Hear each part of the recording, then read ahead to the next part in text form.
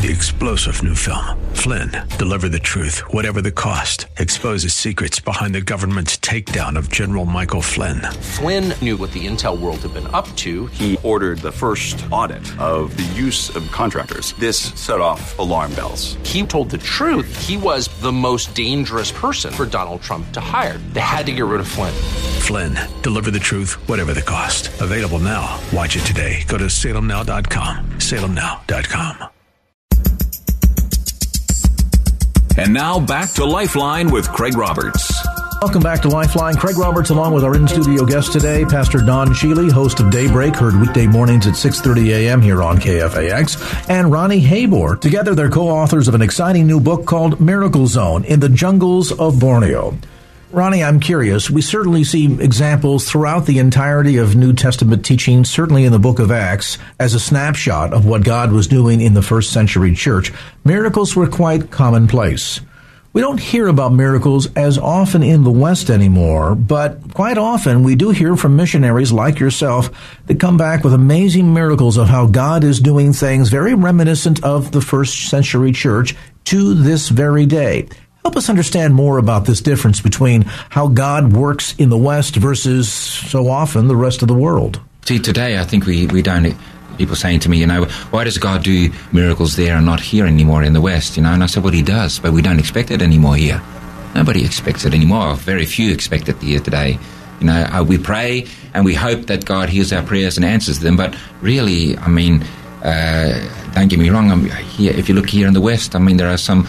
the enemy is working very hard here as well, but I believe there still is a distinction between where the West has been living or riding on the blessings of our forefathers, and I think that the hand of God is and the blessings of the Lord are on our country, even though there's lots of places where there are people that need to be delivered as well, for sure, here in this country as well, in Australia and in Europe. But you can see the hand of God in this place in a much different way than there are in those sort of places. And those sort of places, they haven't had a history of Christianity. And so the enemy's had his control over the people there for all that time. And he's not going to just let anybody just barge in there and let, rescue people from his grip. So he'll throw whatever he can in order to be able to get rid of you over there. That's why you need to know who you are in Christ. You need to know that you have God's authority and power, his authority and power over the enemy. And so otherwise you should not go to places like that. I've been in places there that when you walk into a region and just like Pastor Sheely said, you just sense a blanket of evilness over you. We tried to plant churches in certain areas for years and years and could never ever get a breakthrough there because this incredible presence of evil was just constantly there. I remember one day sleeping in this hut and under a mosquito net, and at night I just woke up in a fright because somebody was choking me with a hand gripped on my throat and choking me, and I woke up in a fright and I couldn't breathe, and there was nobody there, but there was this hand on my throat, and I yelled out. Eventually, I tried to yell out, I couldn't, but then eventually I yelled at Jesus, and as soon as I said Jesus, the grip let go, and I just knew, man, this is real stuff here. And but eventually, after years in that place, in that one particular place where I was, we tried to plant a church for years. It could never. God brought this young fellow to us, and as a result of this young fellow getting saved, getting healed and saved in the power of God, and he was able with me to go back to his village and speak to his tribe, and the whole tribe, virtually the whole tribe got saved as a result of him. And if you go back there now, there is this open heaven there, like this blanket of evilness is completely gone, and this openness there, and even his brother, who was such a figure in the occult there, he's now the pastor of the church there. Such an incredible change as a result of God coming in there and ministering there to the people and setting them free. Well, you don't just serve in the mission field. This is really a battlefield, isn't it? Oh, absolutely a battlefield, yes. And but let's face it, the battlefields are everywhere. Everywhere, right? Absolutely. Not just there, but it's a picture of the microcosm of the depth of the battle, of what is at stake here, what Christ died for, and the fact that the enemy is not pleased with turning us over easily. That there is a cost that has to be counted, that I think, unfortunately, few Western Christians are really willing to count, as you did, as you talked about. What do I have to potentially give up here in making this decision to move my family to the jungles of Borneo, to engage in this work down there, and yet having the perspective to understand that this is all about God's work and what He is doing, so that promise that His word would not go out and return to Him void, but literally reach the uttermost parts of the earth. That someday every nation, tribe, and tongue would bow and recognize Jesus as Lord and Savior. Amen. Oh. You know, one of the thrilling things, Craig, is when you visit the orphanage there, and you see these 500 children and worship, you can't help but weep to know that they came out of homes that were, maybe their own father was a witch doctor, but to see they come to an environment where Christ's love is expressed and His word is taught, and to see the joy of Jesus on their little faces, it's an amazing experience. And to see the work of God take place in the lives of these little ones. And not only, Pastor Sheely, transformative in the terms of the lives of these children, many of whom are orphans coming out of bad circumstances, as Pastor mentioned, but haven't you seen, Ronnie, God give you some tremendous grace and favor throughout that region and dealing with the authorities and your neighbors and so forth? Oh, absolutely, absolutely.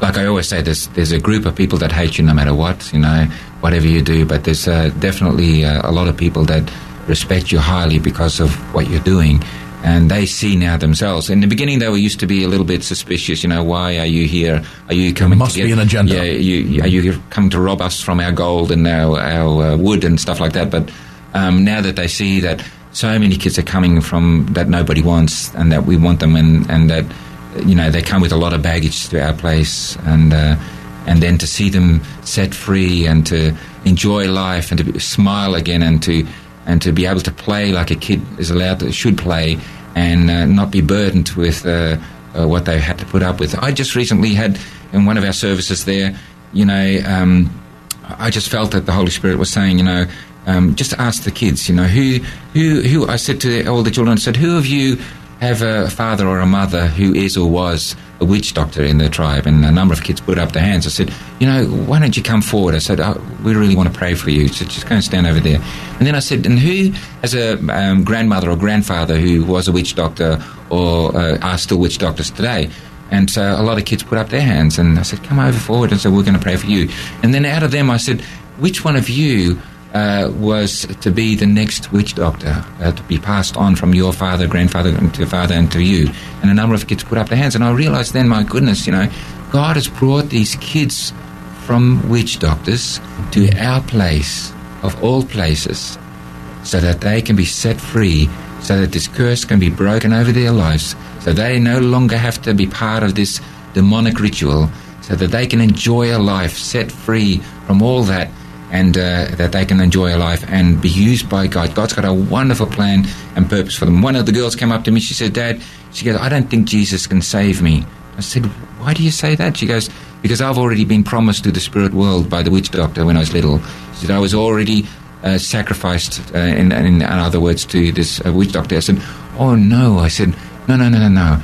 I said, Jesus brought you here for the very reason to set you free from this. I said, you are a child of the Most High God, and God wants to set you free from this. So we prayed for her, and we asked the Lord to break this curse over her life, and she just started to cry, and we just knew she was set free. She had a smile from ear to ear, and she just glorified God that she was now a child, a new creation, and a child of God, and that she knew that God had a plan and a purpose for her life.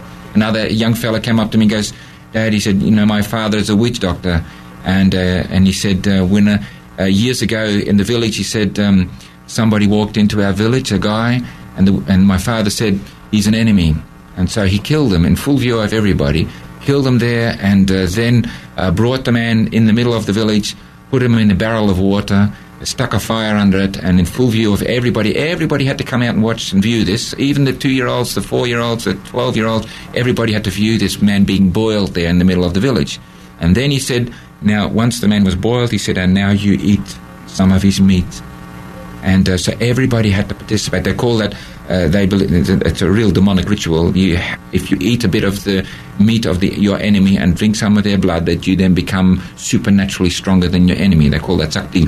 So here, everybody had to participate in eating some of this man. And then I thought, my goodness, some of these kids, you would never, ever, ever would expect, when you look at them, because they look so good on the outside and so handsome and so beautiful on the outside and so angelic, innocent, and yet they've been through so many things. And you think, oh God, I am so grateful that you called us to go to this place so many years ago to prepare a place here so these kids could be coming to this place so they can be set free from all this stuff. I am just so excited, and that's why we often, my wife and I often say, God didn't just bring us here, God brought the body of Christ here, and that's why I'm so blessed that we met up with Pastor Sheely and with Pastor Tony, and through that, they came to our place, and they've been this ministry that we have there as much theirs as it is ours, and other people from around the world. And we're so blessed to get so many volunteers come from around the world to help us for a couple of weeks, a couple of months each year, and just so awesome to see that. But to see, it's so rewarding to see all these young people, these kids, young people set free. And now they're on fire for God. They just love the Lord their God. And they go out to their own tribes now with this gospel message of salvation, and they share it with their grandparents and with their parents or their uncles or aunts or cousins or whatever. We just had a couple of girls come back again, and they were the ones that said they had wonderful opportunities to be able to share this with their grandparents, who were just absolutely dumbfounded at this God that they were talking about. And years ago, I said to church here the other day, a couple of years ago, we had the girls go home for their school break, and they still had a mother or a father. And when they came back, 2 weeks later, they brought the tribal chief with them. And from a distance, I could see them coming, and I thought the tribal chief didn't look like a very happy man. And he approached me, and I thought, oh my goodness, he doesn't look happy. He walked right up to my face, and he said to me, "What have you done with my girls?" And I said, "What? What are you talking about? Did something happen on the way to the village or something, because I didn't know what he was talking about." And he says, "No," he said, "nothing happened on the way." He said, "But I think this is something to do with your God." I said, yes, because I told my girls, "You're going home now, but make sure you don't go and go back into the rituals that they're doing." I said, "But you stand firm on the word of God, and that you ask God for opportunities to be able to share the gospel message." And then the tribal chief said to me, he said, "Would you mind, please," he said, "to bring somebody back with me to my village and share this, what you told my girls, to share it with the rest of the people." He said, "Because I want all my people to be like them." And I thought, whoa, that was just so awesome to hear that, that our girls had the guts, the courage to witness to these people. And these people, they knew these girls, but they saw that there was such an incredible change in these girls now. They weren't the same anymore as when they left that village to go to our place. They are now totally different. So that multi-generational fruit has the capacity to literally transform that entire region, doesn't it? Absolutely. And you're seeing a lot of this too, aren't you? We've got kids now, some of our boys are now in government positions, some of our boys are in companies now, and some companies want young people from our place because they know they're honest, they're loyal, hard workers, and that you can trust in them. If you've just tuned in, our conversation today with Ronnie Habor and Pastor Don Sheely. Pastor Don, of course, a familiar voice here on KFAX. He's the speaker on Daybreak, heard weekday mornings at 6:30 a.m. right here on KFAX. Together, they're authors of this exciting new book, Miracle Zone, in the Jungles of Borneo.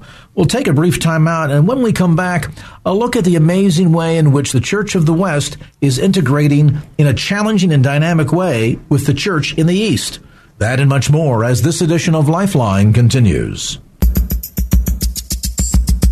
And now back to Lifeline with Craig Roberts. Today experiencing the Miracle Zone in the Jungles of Borneo. Welcome back to Lifeline. That, by the way, is coincidentally the title of a new book co-authored by my guest today, Ronnie Habor and Pastor Don Sheely from Church of the Highlands. Of course, you know Pastor Don from his daily broadcast Daybreak, heard weekday mornings at 6:30 a.m. right here on KFAX. Pastor Sheely, let me turn back to you. There is a manner in which your church here in the San Francisco Bay Area is actively engaging believers into literally going into the mission field in Borneo. Tell us a bit more about that. One of the exciting programs we're having at the church is we're taking over groups, maybe once a year, from our congregation and having them become involved. And in July, we have 22 of our young people plus some adults, 14 or 15 adults. And we sent over a exploratory team a couple of months ago so that we could find a project for these 22 kids. So Ronnie has set aside 10 acres in his area, and they're presently digging the holes, and we're going to be planting an orchard, a fruit orchard, so that in a couple, 3 years, the children will be enjoying. But by sending our young people there, it is absolutely a life-changing experience. I was going to say, so often people say, well, we're going to go build homes in Mexico because we want to do something for them. And when we come with this idea that we are going to minister to them, and while indeed that takes place, more often than not, the real ministry takes place as these people experience what God is doing there and then bring that back home to the Bay Area. Yeah, it's amazing. I think, I have 3 wonderful boys that God has given to us, and years ago we used to send them to Mexico. And that experience of ministering in Mexico turned their hearts towards ministry, so I have the joy of having all 3 of my sons working with me.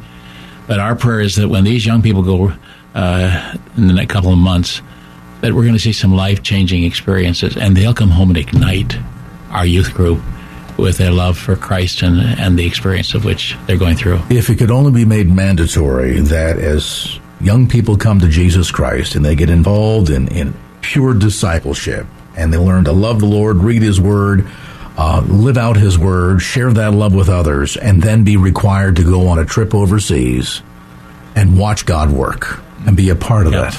Mm-hmm. And the change that happens when you come back, you're not the same person. Mm-hmm. And what we did as a church, we talked it over, it's quite a large sum, $3,000 to send one over to Borneo for 2 weeks. So what we did as a church, we put up to $2,000 so that all the youth had to do is raise $1,000, which was they were able to do. And so they have become, in a very real way, a part of the project. But we think it's a tremendous investment in the lives of young people as a church. I'm going to tell you, Pastor Don, at the end of the day, you couldn't do better if you sent him to seminary for 10 years. That's right. Because what God will do in that experience. What's the long-term vision here? I know a lot of this type of work is day by day, but in terms of the burden in your heart, you've now developed this campus, the orphanage, the school. We're seeing multi-generational fruit as a result of, as we mentioned before, more than 500 kids are being ministered to on this multi-acre facility, literally in the middle of the jungle there in Borneo. As God continues to percolate a vision in your mind's eye. Well, if we look at the area there, it's very there's still a huge remote area there that is untouched, and there are still lots of tribes that are completely without the gospel message, and where the world hasn't been yet. So our desire is eventually, God said to us to sort of prepare a place for 1,000 neglected kids and build schools for 2,000. Now we're halfway with having half of the kids there. So, so our concentration is on that and reaching that goal first. In the meantime, of course, lots of kids are coming to the Lord, and lots of kids are going out as well. And but our aim is to duplicate the word even further into the jungle, because we're reaching a sort of an area there, but there are still many areas there to reach with the gospel message. So, but if we worked from where we are now, that would take us a month or so to get where we need to get, and that would be just almost impossible. But we'd like to sort of set up another base there, deep in the jungle, and then release another whole group of people to be able to start there another work to those tribes that are there. They're more primitive, they're more hostile.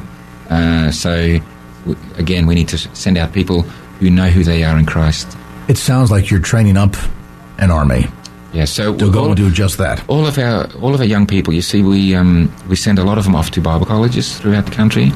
We also send them off to universities because our schools need teachers. All our teachers that we have now are all our homegrown kids that have been with us for years and years, and we send them off to university then, and then they come back and they help us with the next generation of kids coming in.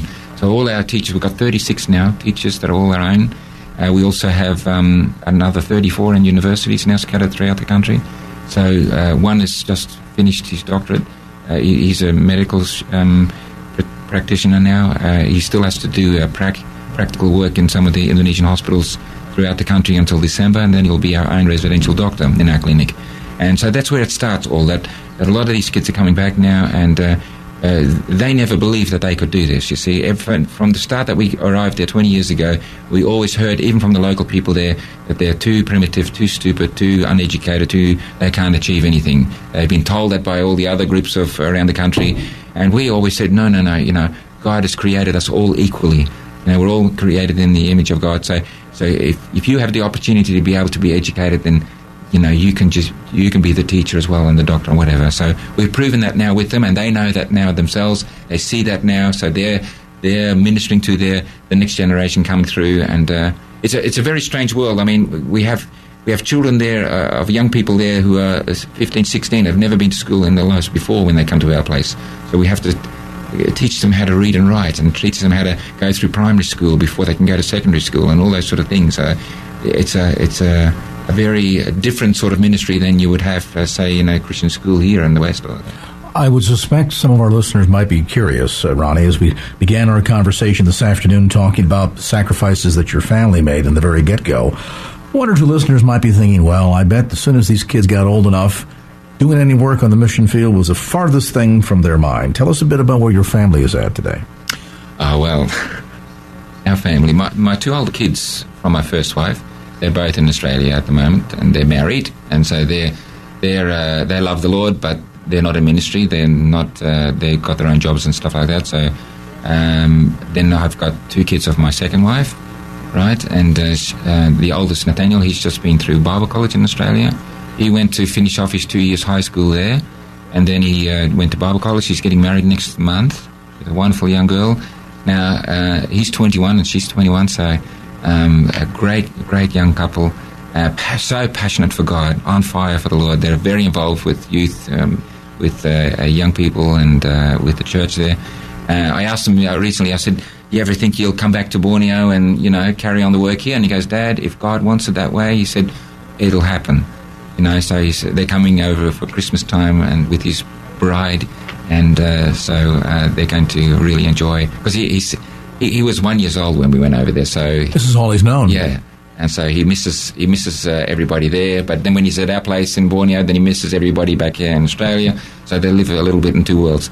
Our youngest son, Joel, he just left to go to Australia.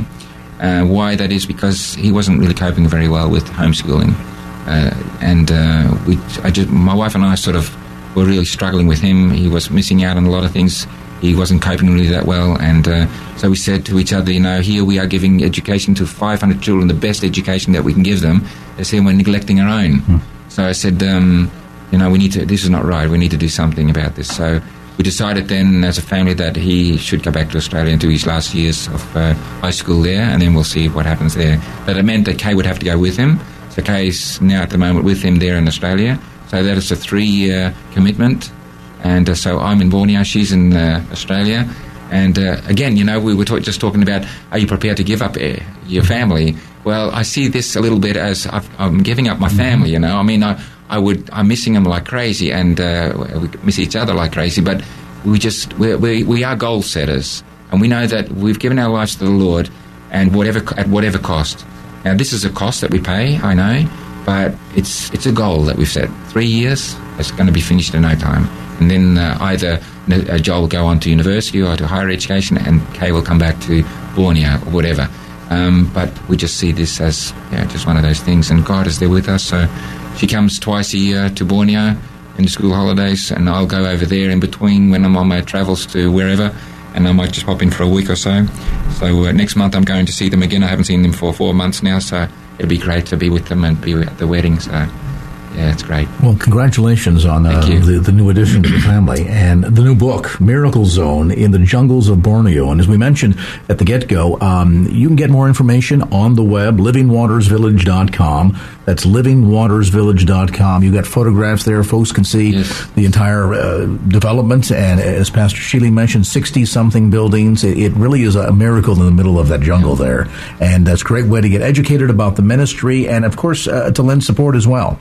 And so if folks want to get more information, maybe this is something you pray about and say, we'd like to be a part of this and stand with the ministry of Ronnie Habor and the family there at Living Waters Village. Pray for them, certainly. And then if the Lord puts the burden on your heart for economic support, folks, I would imagine, can make a donation right through the website. They can. And they can come over as well and give us a hand if they want to. Well, so that's right. In fact, just like the team coming from Church of the Highlands. And, if you want to plant it into a good dynamic church with solid Bible teaching and a real demonstrative passion for a Christian worldview, that Judea, Samaria, uttermost parts, I guess that would be San Bruno, Northern California, and all the way into the jungles of Borneo. Check out Church of the Highlands, the broadcast, of course, weekday mornings at 6:30 a.m. right here on KFAX. You can get information on the web, churchofthehighlands.org. That's churchofthehighlands.org. And if listeners, Pastor Sheely, have a burden and say, you know what?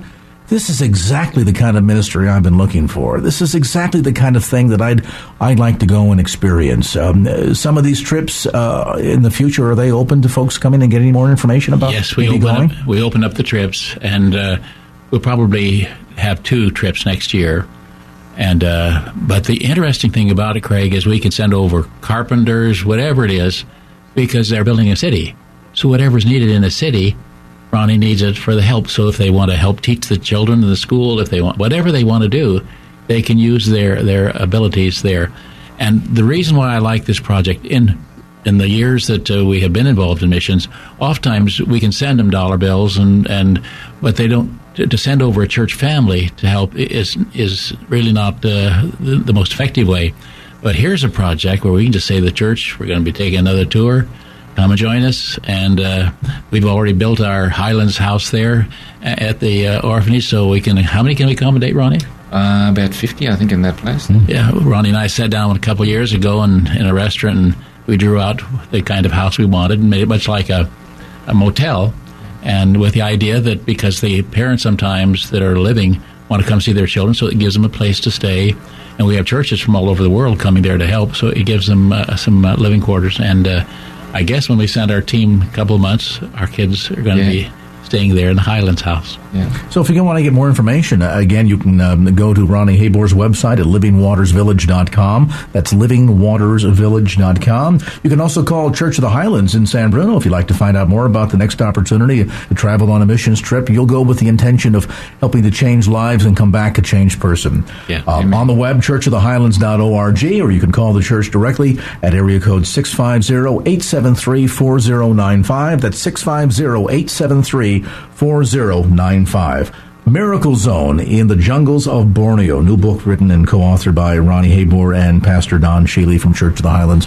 Ronnie, great to see you again. Appreciate the visit. Yeah, thank Pastor you, Don Sheely, always wonderful to have you drop by. God bless you, Greg. Well, thanks to all of you who joined us in our campaign partnering with Cross International to rescue needy and hungry children on the continent of Africa. When we ended yesterday, we were able to rescue 218 of the 240 kids we committed to. Just 22 left to go. So if you haven't called yet to give your gift, remember, a one-time gift of $62 provides a child with food, water, Christian education, and the Bible and other life-saving resources and medicines for an entire year. Just call 866-927-6464. That's 866-927-6464 and give whatever size gift the Lord puts on your heart. We're only about $1,300 away from our full goal of rescuing the final 22 kids. So call right now and join us, would you? You can also give that gift safely and securely online. Just simply look for the Cross International banner at the top of our homepage at kfax.com. And now back to Lifeline with Craig Roberts. For those who have loved ones currently in the hospital, who have perhaps lost a loved one, it raises many of the why God questions. Why does God allow things to happen like this? And when we're in these kinds of times, whether we're talking about the tragedy of what unfolded yesterday in Boston, to the loss of a child, to maybe just the day-to-day challenges that we face in life, oftentimes we feel as if we're kind of groping about, and we're wondering in the middle of the darkness of our experience, how do we find God? coincidentally, a new title of a book called Finding God in the Dark, and it's co-written by my next guest, Ted Gluck. Ted, of course, has been on the program previously. We talked to him some months ago regarding his best-selling book, Dallas and the Spitfire.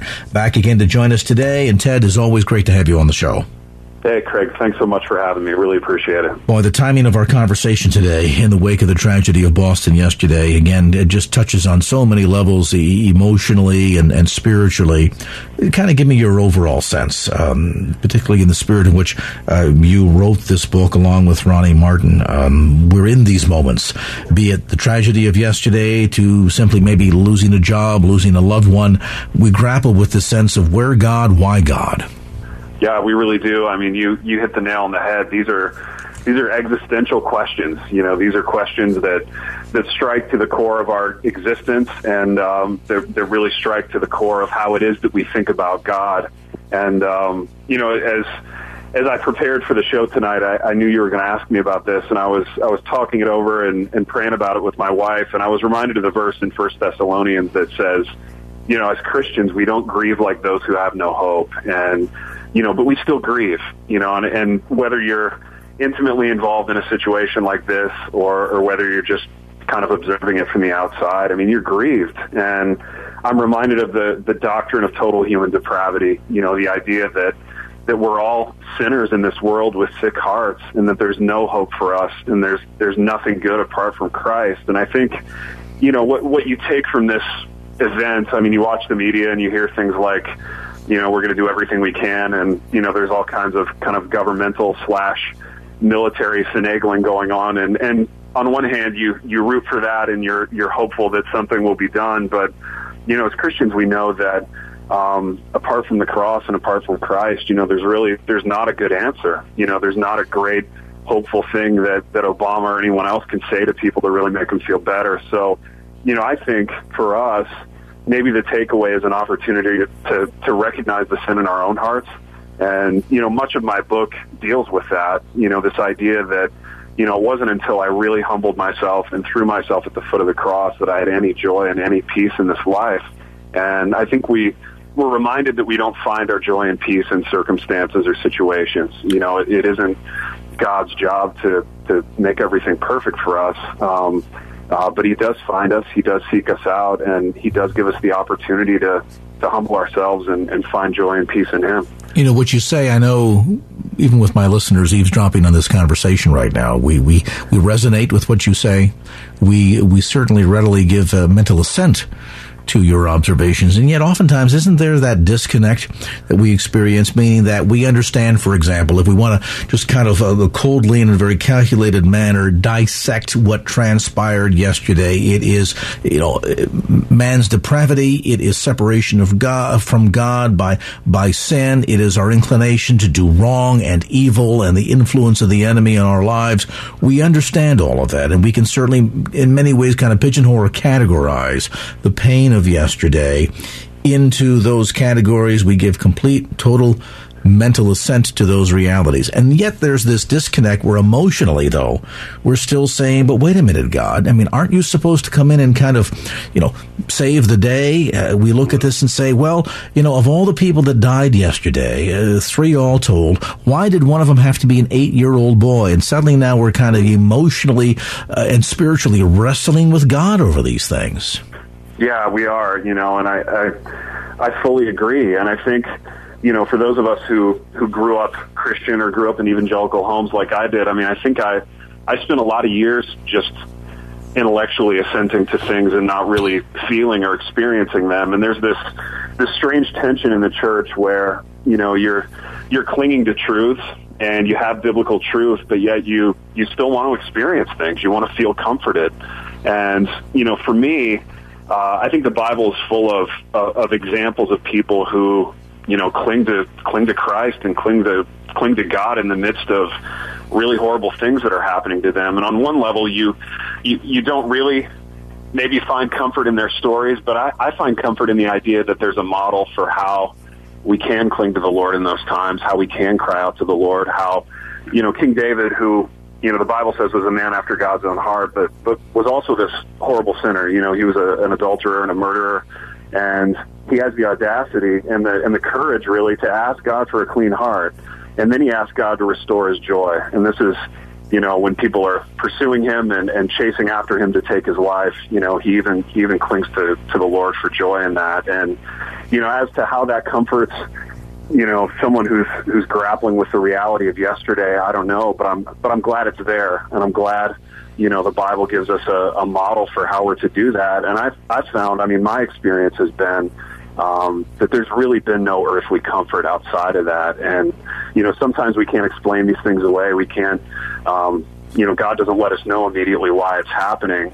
But that feeling of joy and peace, even in the midst of life's terrible storms, that's something that experientially we can look to the Lord and just say thank you. There's one thing, though, that tends to kind of complicate this, and after a brief time out, I want to kind of dig deeper. We spoke of the mental assent to what we understand to be true from God's perspective, from God's Word. Then there's kind of the emotional struggles that we go into, where we understand intellectually what's going on, and yet emotionally still there's that sense of disillusionment and fear and doubt and unbelief. The third aspect that kind of complicates this scenario is the big cover-up, and we'll talk about that when we come back after a brief time out. Best-selling author Ted Kluck is with us today. A look at Finding God in the Dark. I'm Craig Roberts, back with more of the conversation as Lifeline continues. And now back to Lifeline with Craig Roberts. We continue our visit with best-selling author Ted Kluck. He, along with co-author Ronnie Martin, have written a new book called Finding God in the Dark. Now, we talked a bit about that sense of giving mental assent to what we know are the realities of what's going on in these kind of circumstances, Ted, and yet oftentimes being just overwhelmed by emotional senses of doubt and fear and disillusionment.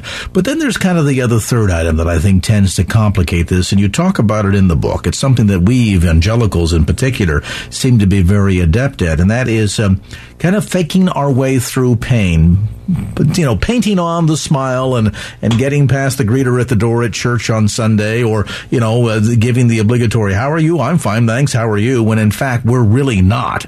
And I'm wondering if sometimes that sets up a barrier that really blocks us from the ability to deal with how we're feeling and kind of find the sort of peace and relief that we seek. Yeah, I think it absolutely does. And I think, I wrote about it in the book. I was absolutely guilty of that for so many years. The issues were different for me in that, our hard times, our dark places, if you will, were infertility, a failed adoption, some vocation-related failures that I was experiencing. And instead of, being humbled and clinging to the cross and those things, for a lot of years, I just got more bitter, more cynical. But week after week, day after day, Sunday after Sunday, I would go into church and I was everybody's buddy and the backslapping lobby guy with a smile for everybody. But inside, I was really dying, and I was really struggling with, how do I love a God who would put me through this? Quite frankly, was my thought process, and it was really tough, and thankfully, the same institution that was hard for me in that, the church. It was tough to go to church, and it was tough to see everybody else, I thought, prospering, while I was kind of circling the drain, I thought. But it was that same institution that ended up being, such a help and such a comfort for me as the Holy Spirit pursued me out of that.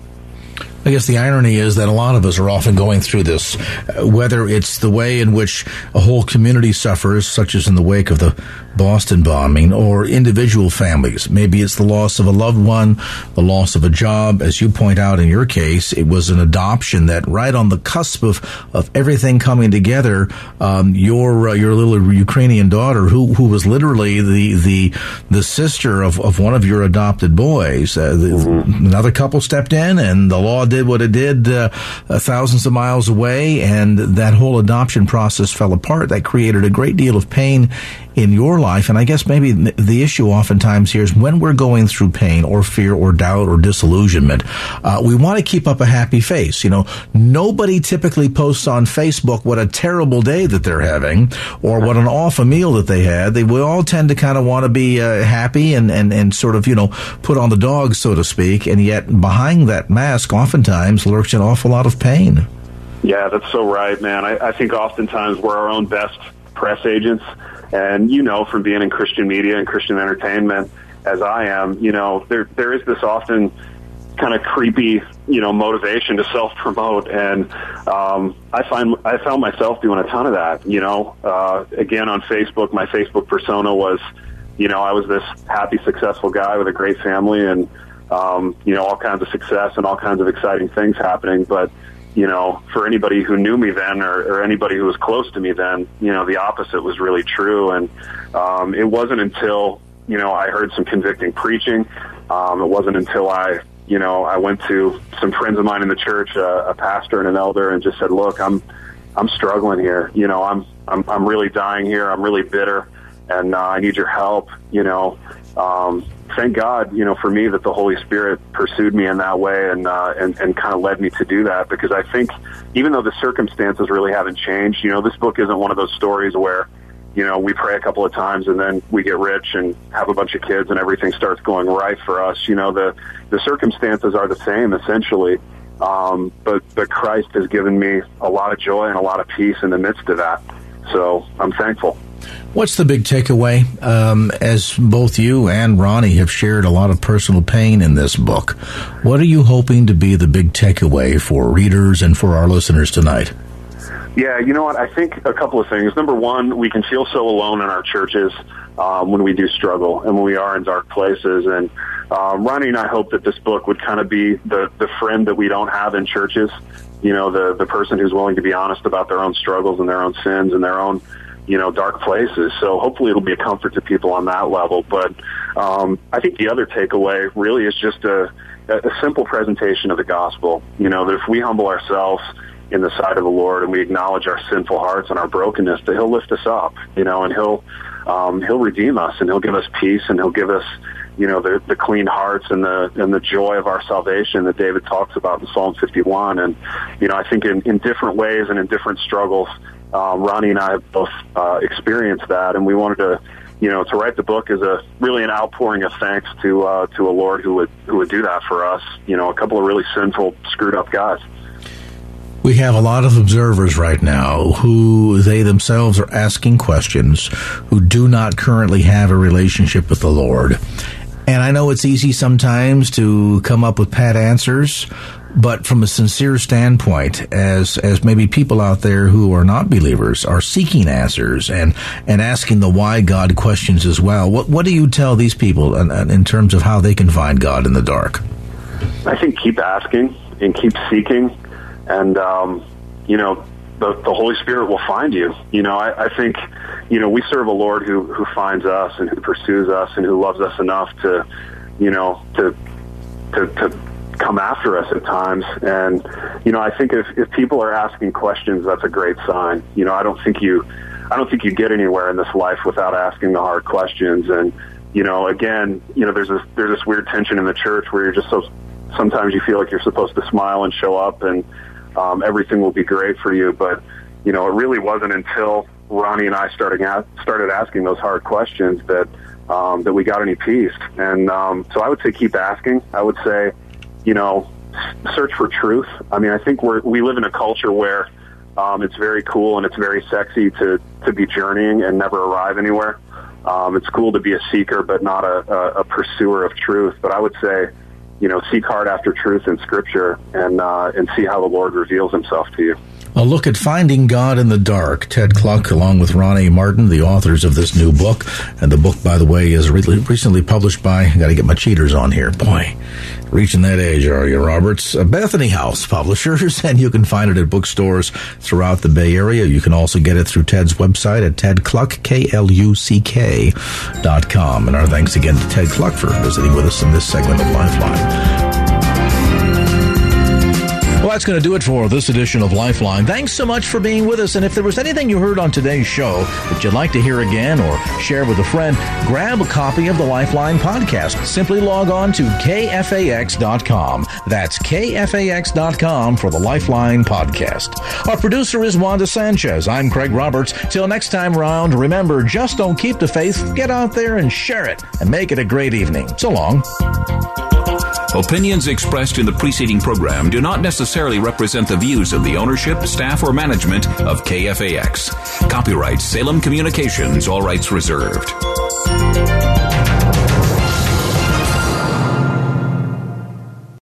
Three-star General Michael J. Flynn, head of the Pentagon Intelligence Agency, knew all the government's dirty secrets. He was one of the most respected generals in the military. Flynn knew what the intel world had been up to. He understood its funding. He ordered the first audit of the use of contractors. This set off alarm bells.